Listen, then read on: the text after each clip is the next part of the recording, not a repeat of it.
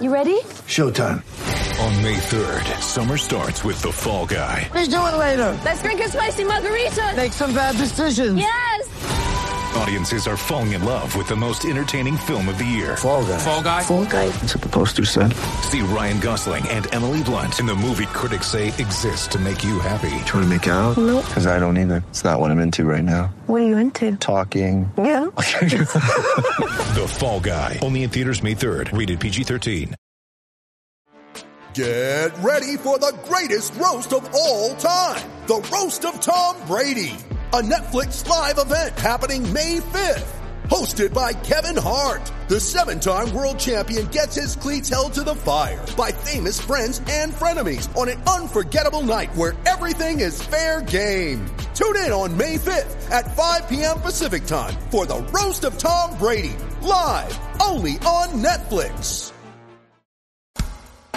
This is Mike Maniscalco, and you're listening to the Tracking the Storm podcast.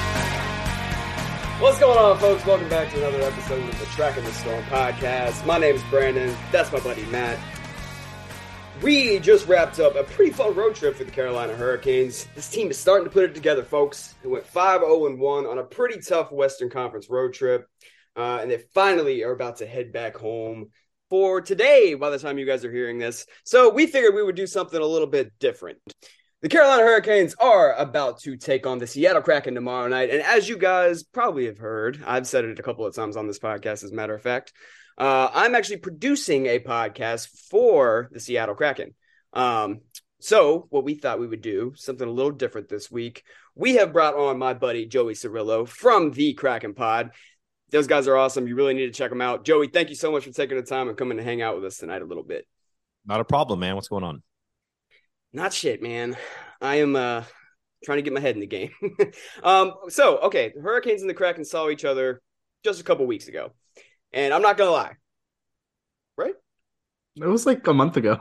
It was October. I think it was a 5-1 beatdown, if I remember my notes correct. Yeah, I do remember that it was an ass whooping. I want to say it was the fourth game of the season for the Kraken. It was like October 13th or so. If that's it was the start of the State Fair road trip for the Canes. Right. See, again, like I said, I'm getting my head in the game. I'm at the beach right now. Everybody leave me the fuck alone. I'm on vacation. Anyway, the Hurricanes and Kraken have already met once this year. This is going to be their last meeting of the season. But I'm not going to lie. When we saw the Kraken for the first time, Matt and I were kind of talking. We were like, man, that team kind of sucks. But now, look at where the Kraken have come in just a few weeks. About a month and a half, I guess, is what I should have said. They're looking pretty good now. So let's start there. Since the Hurricanes have seen you guys last, what do you think has changed the most that's turned the Kraken actually into a pretty damn good hockey team lately? Oh, man, that's really hard, especially because, like, recent context, the team is in a bit of a skid, but that's kind of expected. I mean, it's an 82-game season, so it is what it is. I think every team goes through periods like that. For the month of November, the Kraken were 10-1-1, which is insane. And I was talking to Jeff, my co-host, and just some other people about this, and we think the biggest thing is, like, the Kraken have 10 different guys on their team that have 10 points or more, or 12 guys on their team that have 10 points or more, which is tied for first in the NHL. Like, they're just getting contributions from all over the place. There's a couple of offseason acquisitions. I won't get too deep into it because I know people like, I don't give a shit about a Kraken roster. But like this offseason, I said when it happened that I thought the Andre Burakovsky grab was arguably one of the best offseason moves across the entire league. I really, really, really liked the Oliver Bjorkstrand move as well. I just thought that was a good play by Ronnie Francis, seeing that need that Columbus had as soon as they brought in Johnny Hockey. Like, they had to shed some capital. He's been their leading scorer. And they took a guy that not only was their leading scorer on the ice, but a guy that everyone loved, like in the locker room and in the community as well. So like that for me was like a win across the board. For him, he hasn't seen a ton of goals this season, but I've watched every single game, and Oliver Bjorkstrand is constantly putting himself in a good position. He's always making the right play. I think it's just a matter of time before that kind of breaks through. And as far as like the team coming along, it just seems like it's a team chemistry thing. Like last season, like the guys who are, how can I word this? Like the guys that are on our third line this year was our first line last year. I mean, like it's that much of a difference, and it's been very very noticeable out on the ice. But the team seems like to really get along. I just did an interview wrapped up with Nick Olczyk, and he was giving some insight into like how much the team is hanging out off the ice. They're doing dinners together on the road. They're doing like Mario Kart tournaments. Like they're legitimately all friends and hanging out, which is great. And it's showing up. And then recently, not the game against Tampa Bay, but I forgot who we were playing the other night. Oh, Florida. Real dirty hit that took out our defenseman, Justin Schultz. And it was the first time like the hit. I mean, he got boarded pretty bad. And as a result of that, like the play had just happened. And maybe a second later, like Matty Beniers just starts throwing fisticuffs, which is insane. I mean, you know, I've never seen him do that. He has his long career, hopefully, in front of him. I mean, the kid's 20 years old, and he's been a phenom. He's also been a big reason why the Kraken are so good because he's coming along very quickly. But to see him like stick up for his teammates like that, that's not his personality or like really what his job is supposed to be. But it's stuff like that kind of shows. And I think that's the reason why the Kraken overall are a pretty good team. Right now, though, I don't think they're so good. And I'm very pessimistic as far as like my outlook against Carolina goes. I'm looking forward to watching the game because I get to watch hockey, but I'm expecting a loss. I'm a realist. I want to. There's a couple things that I want to touch on. First of all, just as an aside about the Justin Schultz hit, and this is I'm just going to throw this question out there. You guys don't have to answer, but like we can answer if you want. Is Ryan Lomberg becoming like one of the sneaky, dirty players in the league? Absolutely. I cannot stand Ryan. He's because Joey, for reference, he's the guy that ran Antti Raanta last year. Yeah, and knocked him out for I think 5 or 6 games. Yeah. There was that play was like kind of borderline. Like I'm not sure. But there are other times where he'll actively try and headhunt. I think he did it. I don't know if the Canes have played the Panthers this year, so it might have been the last time they played. Oh, so if they did, then it was definitely this game because Lomberg actively tried to go up high on somebody. He missed, but like again, it's one of those plays where I'm like, man, you know, he's not that tall of a guy, so when he aims for the head, it's pretty obvious. Yeah. I can't believe the league hasn't done anything about this guy yet. It's kind of shocking. I'm glad you said so. It's really interesting that you say that because I try to be like as objective as possible, but the reality is it's fucking impossible because when you root for a team, like that's kind of where like your tendencies are going to lie. So it's interesting to say that because the night before that, the Kraken are playing another game and Jamie Alexiak, and I don't think Alexiak is a dirty player, but Alexiak elbows Alexander Alexiev in the head. He gets a match penalty, booted from the game. Commissioner rules that he's going to be suspended for 3 games, which is horrible timing. It's another reason why I think Carolina's going to wax us. But so he gets out. And the very next game is the Lomberg hit on Justin Schultz. And I'm watching that play, and I'm like, you see where the retaliation comes from because they're both skating for the puck. They're going towards the boards. And Justin Schultz tries to do like a swim move where he kind of like tries to go around it, but like hooks him on his neck for like a split second. But he's not trying to do anything dirty because if he was, I think he would have taken him down. But you can immediately see that like Lomberg goes into retaliation mode and it boards the living shit out of him. And I'm watching the play, and for some reason, like doesn't get the same penalty like Alexiak would get in that instance, like that he got the night before, and like doesn't get reviewed by the commissioner, doesn't get any suspension. And I'm watching that play, I'm like, that was dirty as shit. You pinned the guy's head up against the boards. I don't know. I'm still newish to hockey, but when I see stuff like that, I'm like, I don't understand how something like that doesn't get called. Like NHL player safety isn't going to rule on this. Like, help me understand the game. So Joey, I'll let you in on a secret here. Brandon and I have been hockey fans our whole life. Yes. We don't understand this shit either. All right, cool. At least I'm not taking crazy. And that's the thing. I'm watching it. I'm like, where the fuck is the call here? Nobody understands NHL player safety because NHL player safety doesn't understand NHL player safety. Okay. There's no consistency league wide, and there needs to be precedent. You can't just say, well, this player has had a history. or hasn't had a history, so we're not going to give him any suspensions, because then what's going to stop the player from doing that again and hurting somebody else? Yeah. Next time he still doesn't. People are having this conversation with The Athletic releasing, the article about Scott Stevens.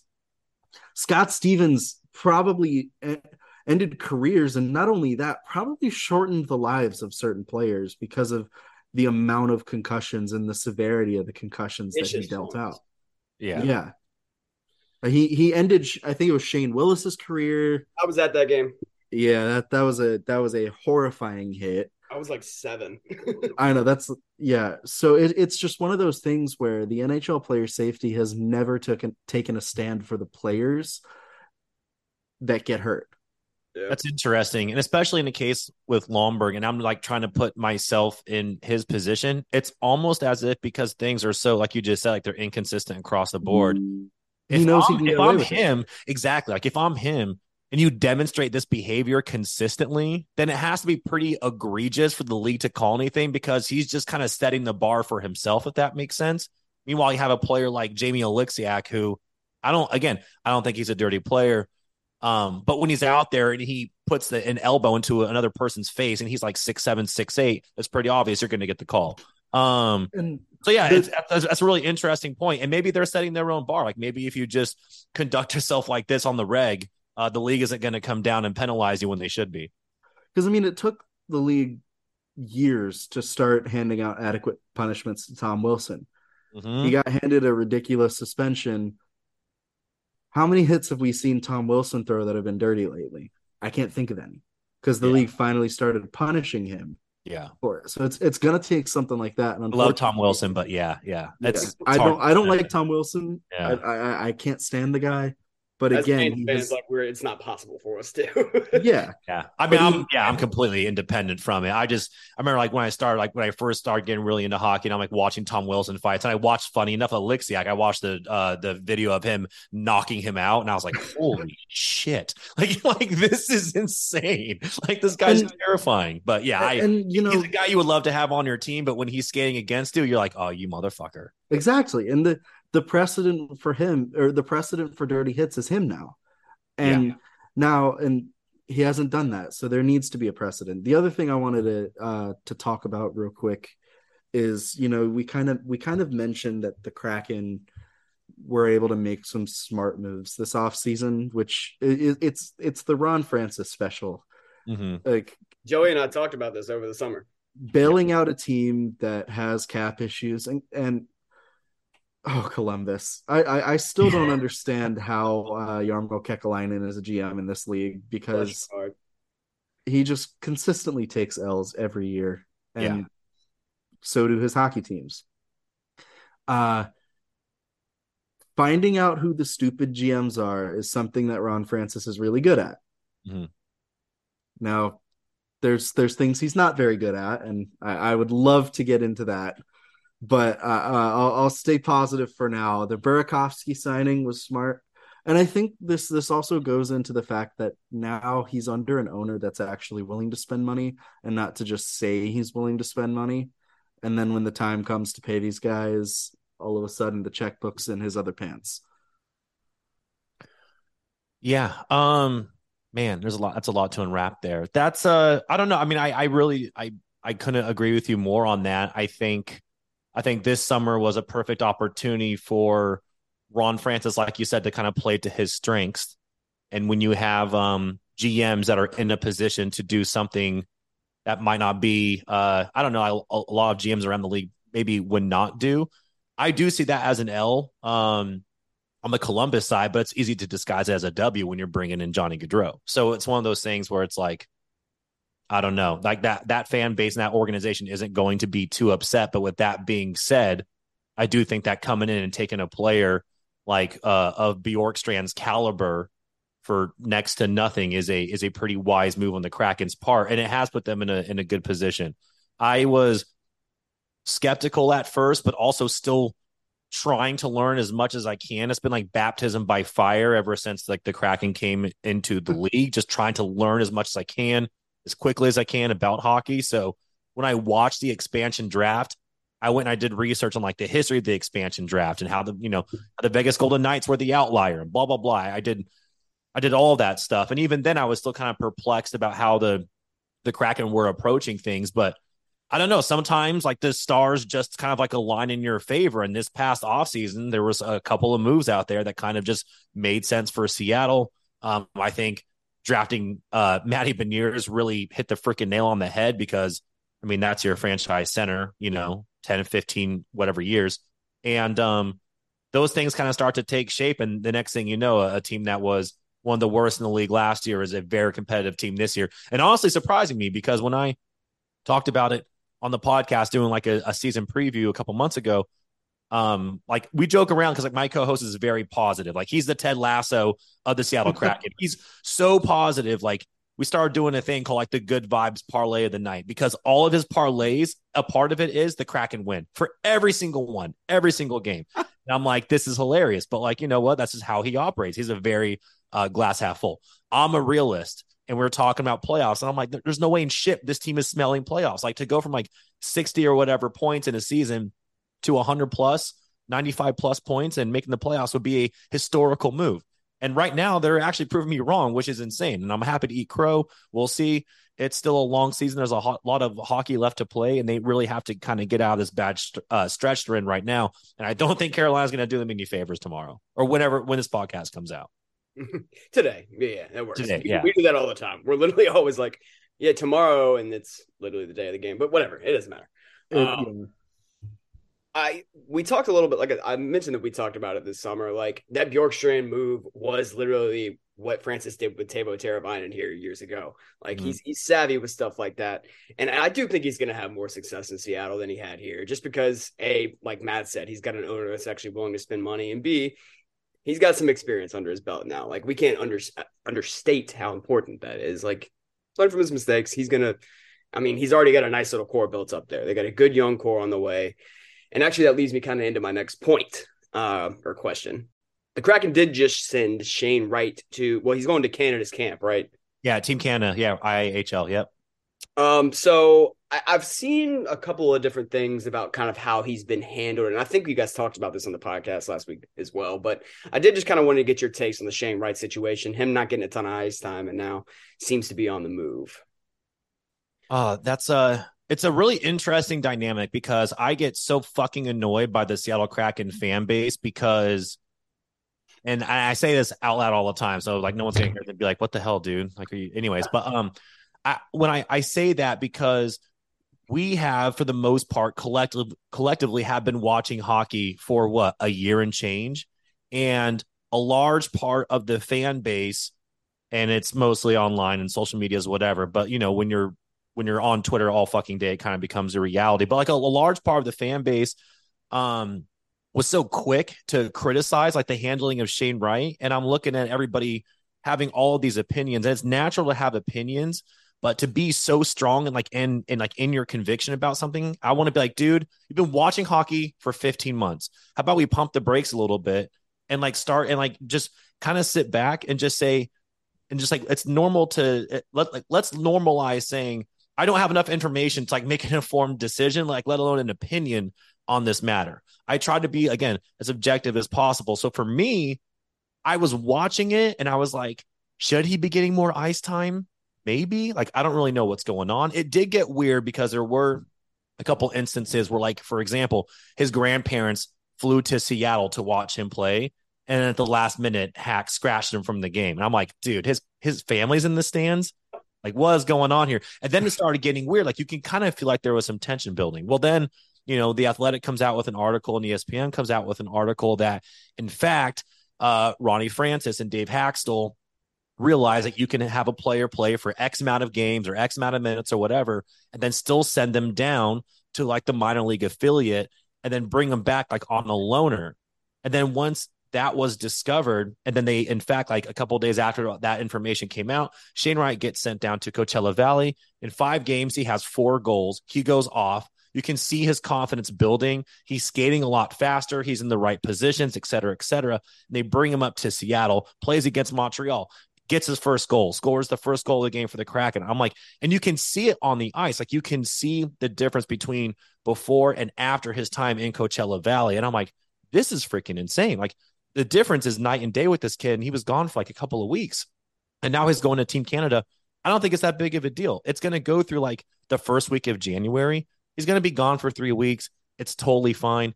And it's one of those things where like that Canadian team is so stacked and they are expected to win gold in the entire IHF. So it's like he's skating with people who are like at his caliber. There's a ton of pressure for him to win. And I think that it's only going to continue to sharpen his skills. So I'm all for it. At first, it was a little weird, but this is a very roundabout way of saying, like, I think they've done a good job of showing us that, like, even though it might have seemed questionable at the beginning, it's starting to really pan out. Like his confidence, especially after Coachella, was very obvious. And he even said that himself. Like he said that in a post-game interview where he was like, yeah, like I feel different. I'm playing more confident. I got used to the speed of the game, because he said the speed was really bothering him. Well, problem solved. That got fixed, and he'll be back in like 2 to 3 weeks. Yeah, the jump from the CHL to the NHL is gigantic. And especially the OHL has been, I don't want to say bad, but the level of competition hasn't been nearly as high as it usually is. And a lot of it's due to the fact that Shane Wright didn't have a year of hockey before his draft year. So he missed out on some development. Would he be better than, he is now if he had that year? Probably. But, that goes into it. And there's a lot that goes into it. And I think the problem, you mentioned like the fan base and getting mad at the fan base. And that hit me right here, because you're a prospect guy for the Hurricanes. You can see our DMs. And prospect development is always something that gets me going. Yeah. And the national media is freaking out about it. And I think the national media affected a lot of what Seattle fans were feeling like. So they're like, these guys clearly know what they're talking about. And I'm like, they kind of don't when it comes to prospects. Yeah. Like, prospect development takes time. And the whole debate going into the draft and what people settled on was Juraj Slafkovsky is more ready for the NHL than Shane Wright is. Mm-hmm. That has proven to be true so far. And so, it's not that Wright's bad. And you look at it this way, you now have a hell of a 1-2 punch down the middle. Yes. For the foreseeable future. Unless things go horribly wrong for either of them, which I seriously doubt. I say that, yeah. I seriously doubt that's going to happen. Like, yeah.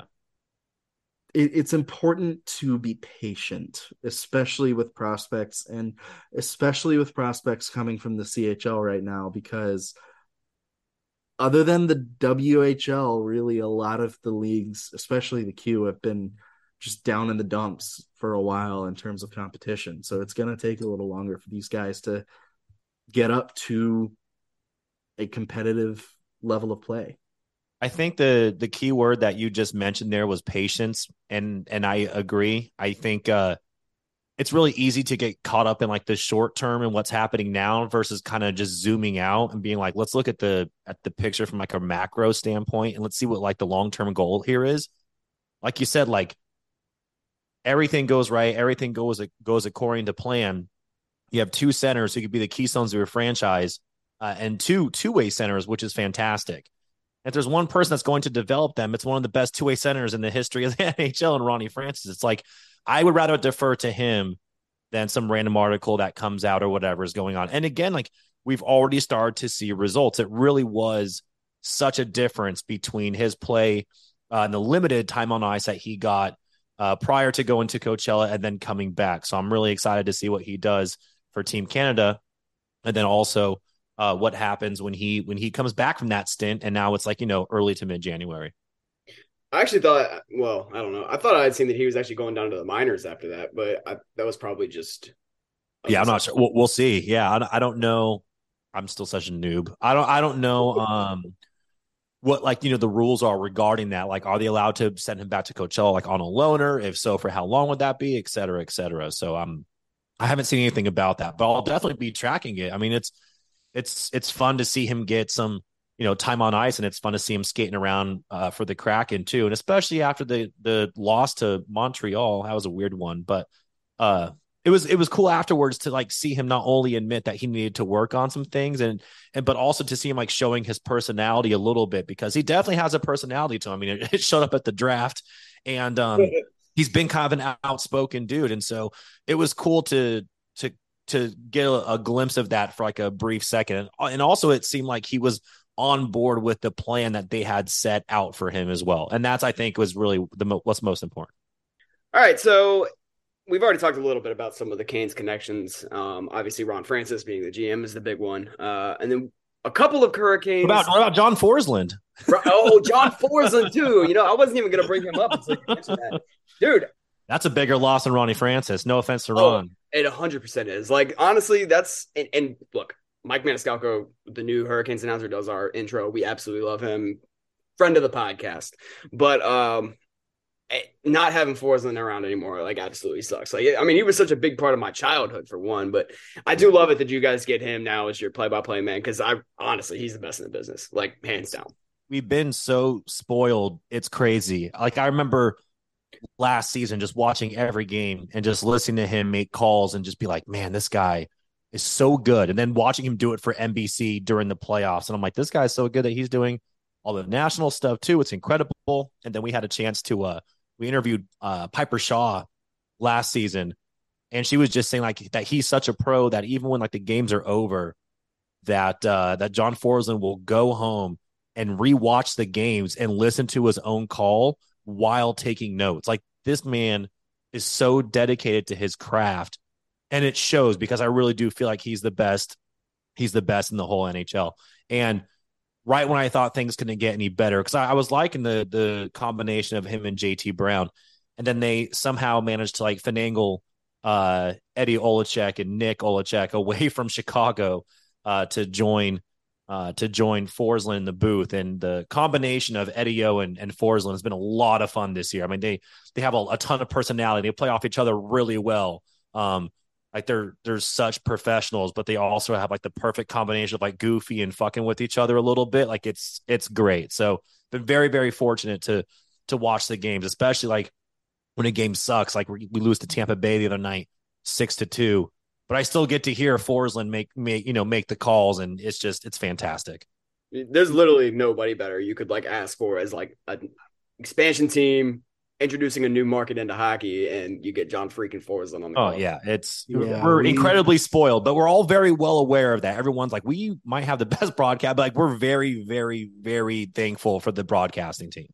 We miss John Forsland, and you know, it's hard because he like you said, he is the best in the business. There's nobody like it.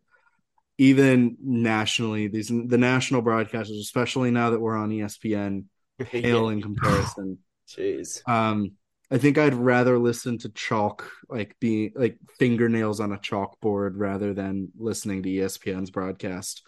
You don't want to do a Leah Hextall corner? I'm just kidding. We don't need to do that. No,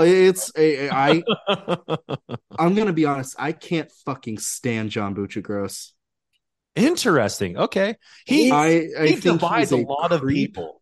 I find him kind of awkward on hockey calls. Like he tries to be like Forsland almost. Like he tries to be like he's in his 20s and make all these like sayings, but he just sounds like your parent trying to be hip, and it just it goes over like a fucking fart in church. Yeah, that's fair. Sorry, that's my national broadcast opinion of the week. I don't. No, you're totally fine. I'm indifferent towards them. I have in my bio here, I'm the voice of reason on this podcast. Dude, you have like a weekly rant now. In the past 2 weeks, I've had to have a rant because our fan base is just pissing me off. He was just ranting about the fans just last week, so I knew. Yeah. Y'all are coming. The team's coming into their own. What's going on with the fan base? Why are people upset? So here's the thing, Joey. This fan base cannot possibly be happy about anything. Yeah. Unless you're just winning all the time, which you pretty much are right now. Even when they are. So if this fan base went 82-0 and didn't allow a single goal, people, Brandon, would still find ways to complain about nothing. Yeah. And that's where we're at. This fan base just cannot be happy, especially when it comes to goaltending. I was gonna say, I'm genuinely curious if there's one thing in particular that you've noticed is a theme for the fan base to fight over. For the Seattle Kraken, it's Grubauer. Jeff Daniels. Yeah, so goalies, everyone's either like a Grubauer defender or everyone's like he's the worst in the fucking league. This guy's a waste of money. And then I just watch them fight. Like there's no middle ground. Like there's no room for rationality. Like you can watch them have a horrible game, and the defenders are like, our defense, man, they're really leaving him out to dry. And everyone else is like, on the other side of the coin, they're just like, he's one of the worst goalies in the league. The Kraken shouldn't have lost this game. It's all his fault. Da, da, da, da. And then I just sit back and watch it happen. I think it's very entertaining. But is that something that what's the one specific theme that Carolina has going on that everyone argues over? Goalies, because we've been living the goalie debate for years. Because for years it was Cam Ward, where either people are like, Cam Ward can do no wrong, and it's always the defense's fault. And for what it's worth, both sides have some truth to them. That's exactly how the Grubauer debate is. Yeah. The Canes defense was dog shit when Cam Ward was bad, but Cam Ward was also bad. So then we get Scott Darling. Scott Darling sucked at hockey. Yeah. And so now all the fans have PTSD. All the old fans have PTSD. They're waiting for the other shoe to drop for us to go back to being miserable again. Mm-hmm. And the new fans, it's kind of like the same with the Kraken, where there's a lot of Hurricanes fans, and this is a good thing. There's a lot of Hurricanes fans that just started watching hockey recently. When the team got good again. And that's fine. Bandwagon look at Chicago. That bandwagon fans saved Chicago's ass. Yeah, it's true. Here's the thing, though. Not everybody should have a take online. And especially about something they don't know shit about. Yeah. I'm going to be honest. We got a lot of people who Anderson will have one bad game and everybody will be like, oh my God, what's wrong with Anderson? Should we look for a replacement now? Dude, it's Freddie. We're fine. Everyone. Yeah. That's essentially what it boils down to. Is me just sitting there oh my God, just be happy. I told our fan base to touch grass last week. Yeah. He's played 5 games this year and people are irrationally down on him. And same with Raanta. Ranta's played 5 games where he's been fully healthy this year. Yeah. And so goaltending's the biggest thing that people disagree on.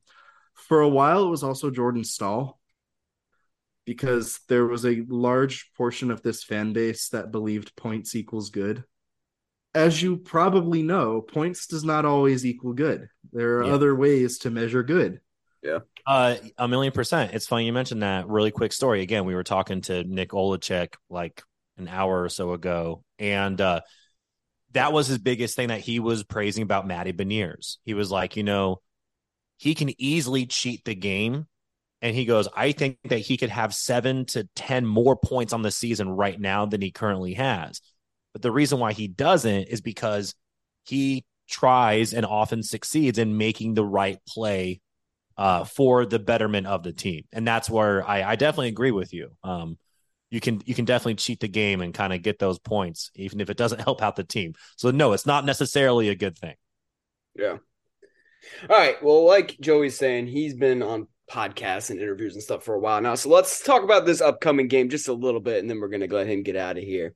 So as I was actually starting this segment, I was actually kind of getting towards, there aren't as many former Hurricanes that were once on the Kraken. Morgan Geekie is a guy I kind of wanted to bring up a little bit, though, because for a while he was kind of like a folk hero here almost. People really, really love Geekie, especially when he first came into the NHL. He had a 2-goal game against the Pittsburgh Penguins, and everybody was like, kid's the next big thing, which he kind of fell off a little bit after that. But it does seem like he's off to a pretty damn good start this season. He does have 4 goals and 10 points in 22 games. And as Matt just told you, points equals good. So how's our former boy, Morgan Geekie, been for you guys this year? He's been great. Like I mentioned, we have 12 guys on the team that have 10 points or more. He's one of them. Contributions from every line has been really, really big. And I think it's what's kind of kept the Kraken afloat, especially because our PK is horrendous. And it's just the record overall is really good, but you start playing against the elite teams like a Tampa Bay and they're going to expose the shit out of you. And they did. Geeky's been great. Geek Squad, love him. It was actually really interesting because I remember watching him like an exhibition game, and myself and Jeff, my co-host, also fell in love with him because he had a couple of plays where I'm just like, who is this guy? And like kind of latched ourselves onto him for whatever reason, just gravitated towards Geeky. And he's also become like a fan favorite. He's been really solid. He's earned his spot on the roster, and he's in I don't know, he's just a guy that like you can't help but root for, and it's been great. And I also love his willingness to defend his teammates too. If there's a scrum, Geeky's always in the middle of it. I mean, if there's something going on, a player's getting picked on, Geeky's one of the first guys to kind of always jump in there. So it's been great, man. Like, he's been incredibly productive. We're taking care of Geek Squad. He's been a great addition to the Kraken, so we're lucky to have him. You guys didn't have to take care of Hayden Fleury. It's okay. No, yeah, not the biggest fan. So, kind of interesting point that you bring up about the depth scoring of the Kraken's really kind of been their strength. Like, they do have some star power at the top with guys like Matty Beniers and Andre Burakovsky scoring at really high levels this year. The Hurricanes have kind of been the opposite until lately. Like, they have been extremely top heavy with guys like Andrei Svechnikov, Sebastian Aho, Martin Necas really carrying the water.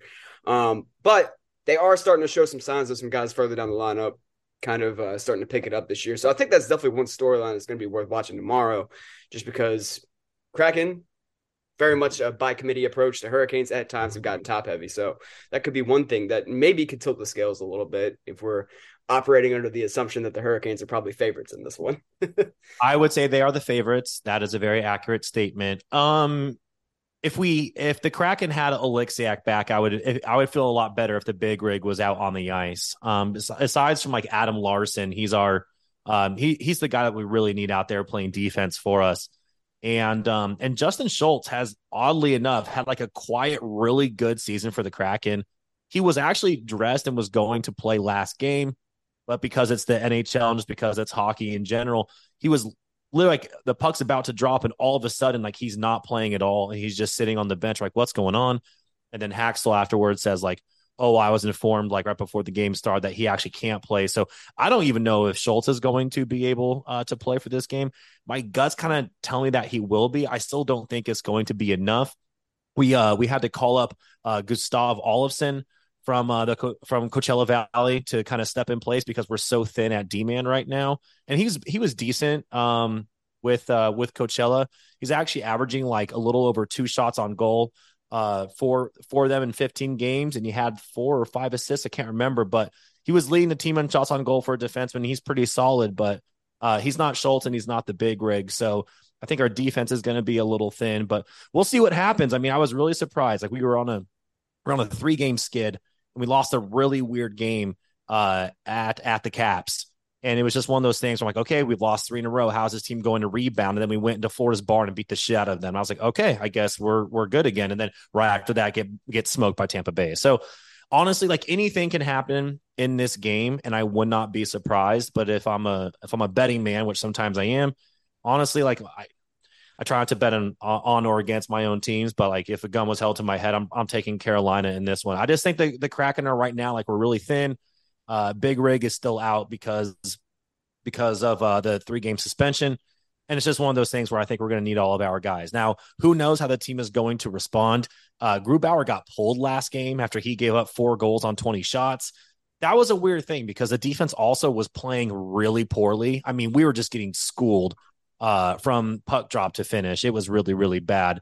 And then, of course, Martin Jones gets put in net and gets scored on twice almost immediately. So it's one of those things where it's like, Grubauer isn't playing the best, but it really, like, this game is not indicative of him entirely, but it was a really weird message because it's like, the rumor is that, like, Haxel does not trust or like him at all. It doesn't help that he's like, top 10 goalie in the league as far as how much he's getting paid. That's an issue.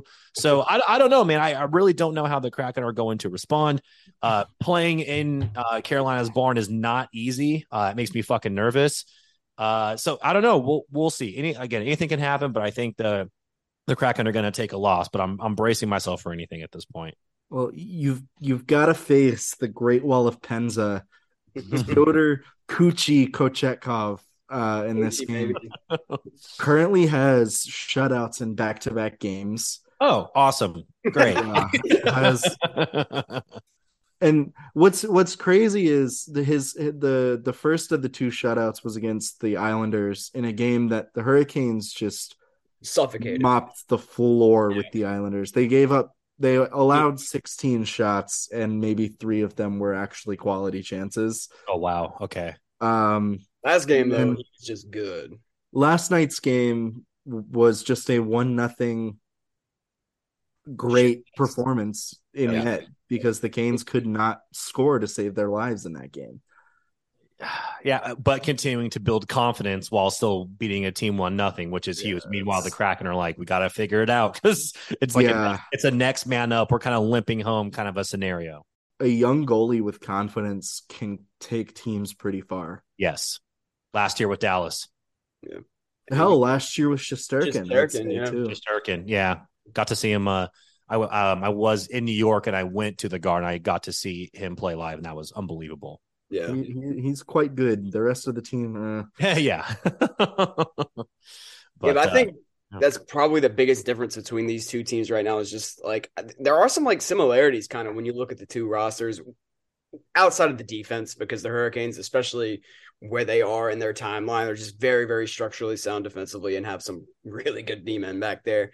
And like you said, you guys are without Alexiak too. So that's one of the things we noticed in that last Kraken Hurricanes game is that the defensive coverage was not the best. And with the Hurricanes coming off a 6-game road trip, finally back in their own barn for the first time, 5-0-1 on that road trip, I think they got a lot of momentum right now. So odds are going to be a pretty tough ask for the Kraken.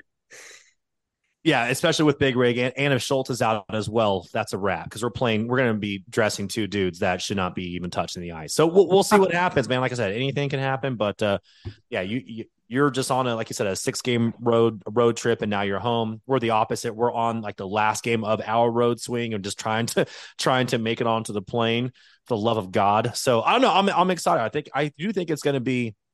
I do think it's going to be a good game. I hope it's a good game. We tend to score a lot of points. Like when we had the 7-game win streak like a week ago that just got snapped. The Kraken were averaging almost 5 goals a game. It was nuts. And this team has had a lot of offensive power throughout the season so far. So it'll be really interesting to see, like you said, a goalie that's coming off of 2 wins, the last one being a shutout against a team that can put up a lot of points. I'm curious to see how that goes down. Yeah, that's what I was going to say. Like the last thought is like the Kraken do have the ability to kind of pop off. So that can be it could be a pretty fun game. I think it will be a fun game. Just 2 teams that have a lot of speed and a lot of skill up front. It's also worth mentioning that Sebastian Aho might not play tomorrow again. Yeah. Oh, interesting. What's going on there? He's been out the last 2 games, lower body. Yeah, it's like a week probably, but like take another 9 off just to make sure he's 100%. We're getting Jesper Fast back. Out. Jesper Fast is an NHL hockey player, but Fast and Aho were both back today, though, as was Pacioretty in a non-contact jersey, which we'll talk about that in a minute after we let Joey go. But all right, Joey, my man, thank you so much for coming on and spending a little bit of time with us. Ended up being like an hour, which I didn't mean to make that. Wow, sorry for that. But no, we really appreciate it. If you guys have not checked them out yet, they are the Kraken Pod. I'm the producer on that podcast, although you do not get to hear my sweet voice on it. It's still my baby, all the same. No, I'm just kidding. But no, seriously, man, thank you so much for coming on. We appreciate you. Enjoy the game tomorrow night, and we will talk very soon. All right, guys, I appreciate it. I'll talk to you later. All right, guys, before we move on, Tracking the Storm is a proud part of the Hockey Podcast Network. So we're going to take just a minute and get a quick word from our friends over at DraftKings. Hockey fans, don't miss your chance to light the lamp this winter with DraftKings Sportsbook, an official sports betting partner of the NHL. New customers can bet just $5 pregame money line on any NHL team to win their game and get $150 in free bets if they do. If that wasn't enough excitement, you can turn small bets into bigger payouts with same-game parlays. Combine multiple bets like which team will win, how many goals will be scored, and more for your shot at an even bigger payout. Download the DraftKings Sportsbook app now. Use promo code THPN. Bet $5 on any NHL team to win their game and get $150 in free bets if they do. Only at DraftKings Sportsbook with code THPN. Minimum age and eligibility restrictions apply. See the show notes wherever you get our podcast for important details. All right, yes. So, seriously, huge shouts again to Joey for coming on. Once again, I forgot how to talk in an intro and we had a guest on. At this point, I'm just embarrassing myself. I'm about to start letting Matt do it when we bring people on. Anyway, I don't really want to stay on that much longer either anyway, but we do want to talk about a couple of things before we get out of here. First of all, Max Pacioretty, I did allude to this at the end of the talk with Joey, but Max Pacioretty's back on the ice, man. In a yellow non-contact jersey. I shouldn't say back on the ice. He's back at practice. He's been on the ice for a while now. We've seen him on the ice. Actually getting out with the group, that's really big, man. Like, he's not going to play, the next couple of games or anything like that, but I think we can probably start at least counting it down like weeks at this point if he's that's what I was going to say. I was going to say it's probably like within like the 3-ish week time. I'm going to set it at like 2-3 weeks, maybe.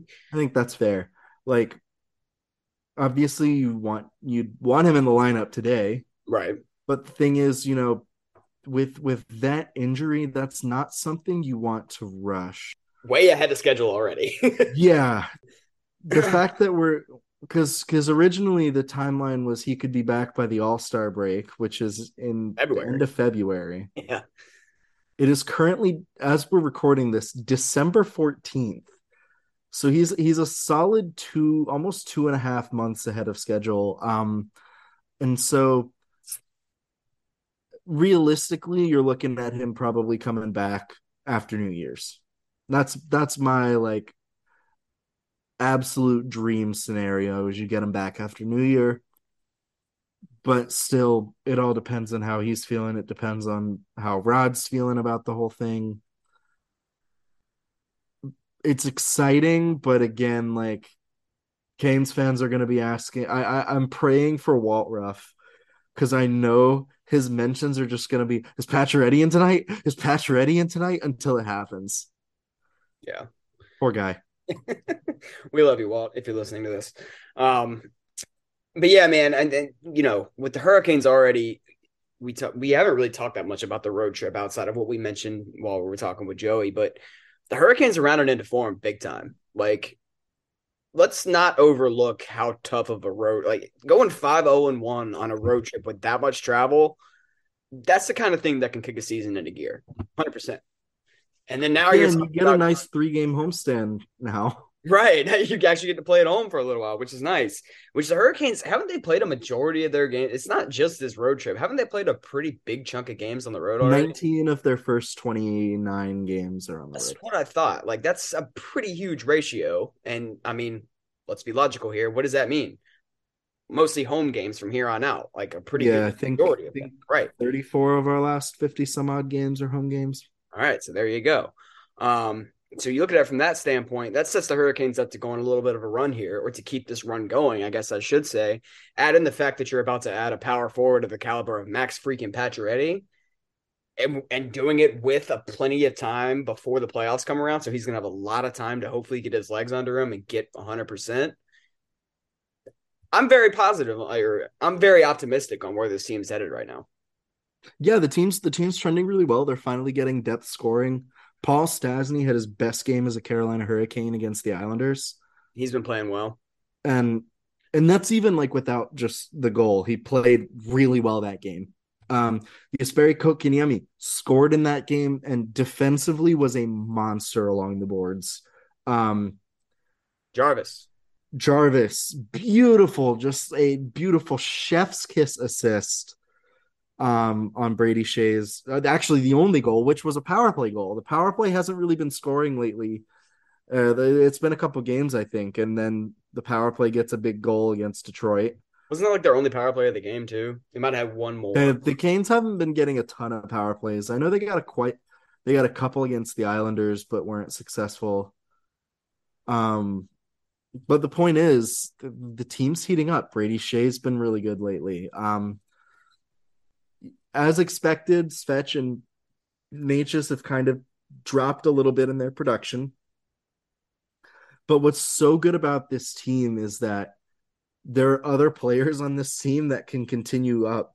Like Jordan Staal had a goal against the Islanders, which was a huge goal. Gave the Canes a ton of momentum. His line's been really good. I know Jesper Fast has been out I think he was just out for these past 2 games, but getting Fast back for the Kraken game will be big because that line has been cooking lately. The fourth line with Jack Drury hasn't maybe produced as much as we'd like, but it's been really good as well. That's just wearing down the opposition. And this team's turning a corner really nicely heading into a month of December where now they've got a lot of home games. Yeah. I really don't have much else to say. It's been enjoyable watching Canes hockey lately, other than the Anaheim game. Really, since going back to the Calgary game, the Canes have been playing really well. That started the hot stretch of play that the team has had, and they haven't really looked back. Yeah, and they got their goalie of the future and the present. Yeah, Kochetkov is every game is making it harder for the Hurricanes, I think, which is it's going to be interesting seeing how this situation plays out, because you don't want to trade one of your three goalies, but you don't really want to send Piotr down either because he's played very well. So it'll be interesting to see. I don't envy Rod Brind'Amour and Don Waddell for having to make that decision right now. Right. It's going to be a tricky decision to make. And this is something we talked about last week, but you mentioned that Waddell was still saying that the plan was, as of at least a week and a half ago or so, the plan was still to send Kochetkov down when Anderson got healthy. But every game that goes by, I believe it's hard to justify sending him down right now. Yeah. I don't see how you can send down a kid that's come up and done nothing but kind of dominate, honestly.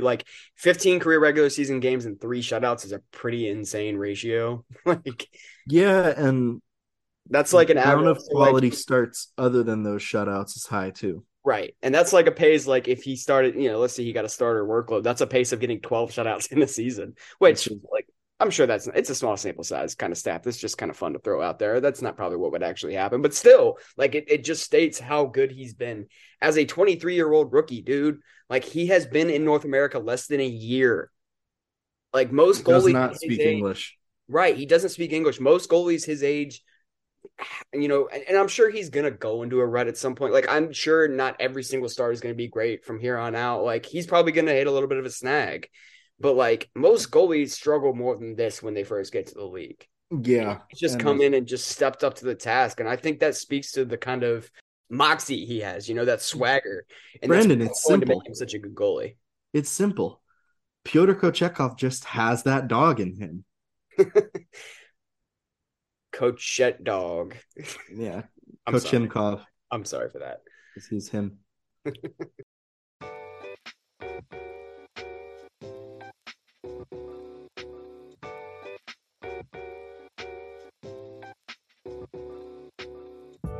All right, folks, that's going to wrap it up for this week. Bit of a longer episode. Huge shout outs to Joey again for coming on the podcast, talking some Canes and Kraken hockey. You can find them at the Kraken Pod. They are also a part of the Hockey Podcast Network. That's right.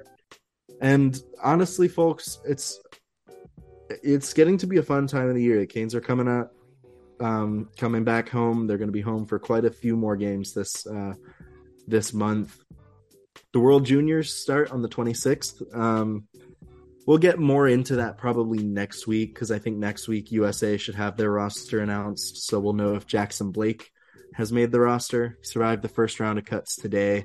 But as of right now, we've got just 3 other prospects in the World Juniors this year. Nikita Quap, and then the 2 big ones, Ville Koivunen and Aleksi Himasalmi. Scott Morris, 20 sad noises. Yeah.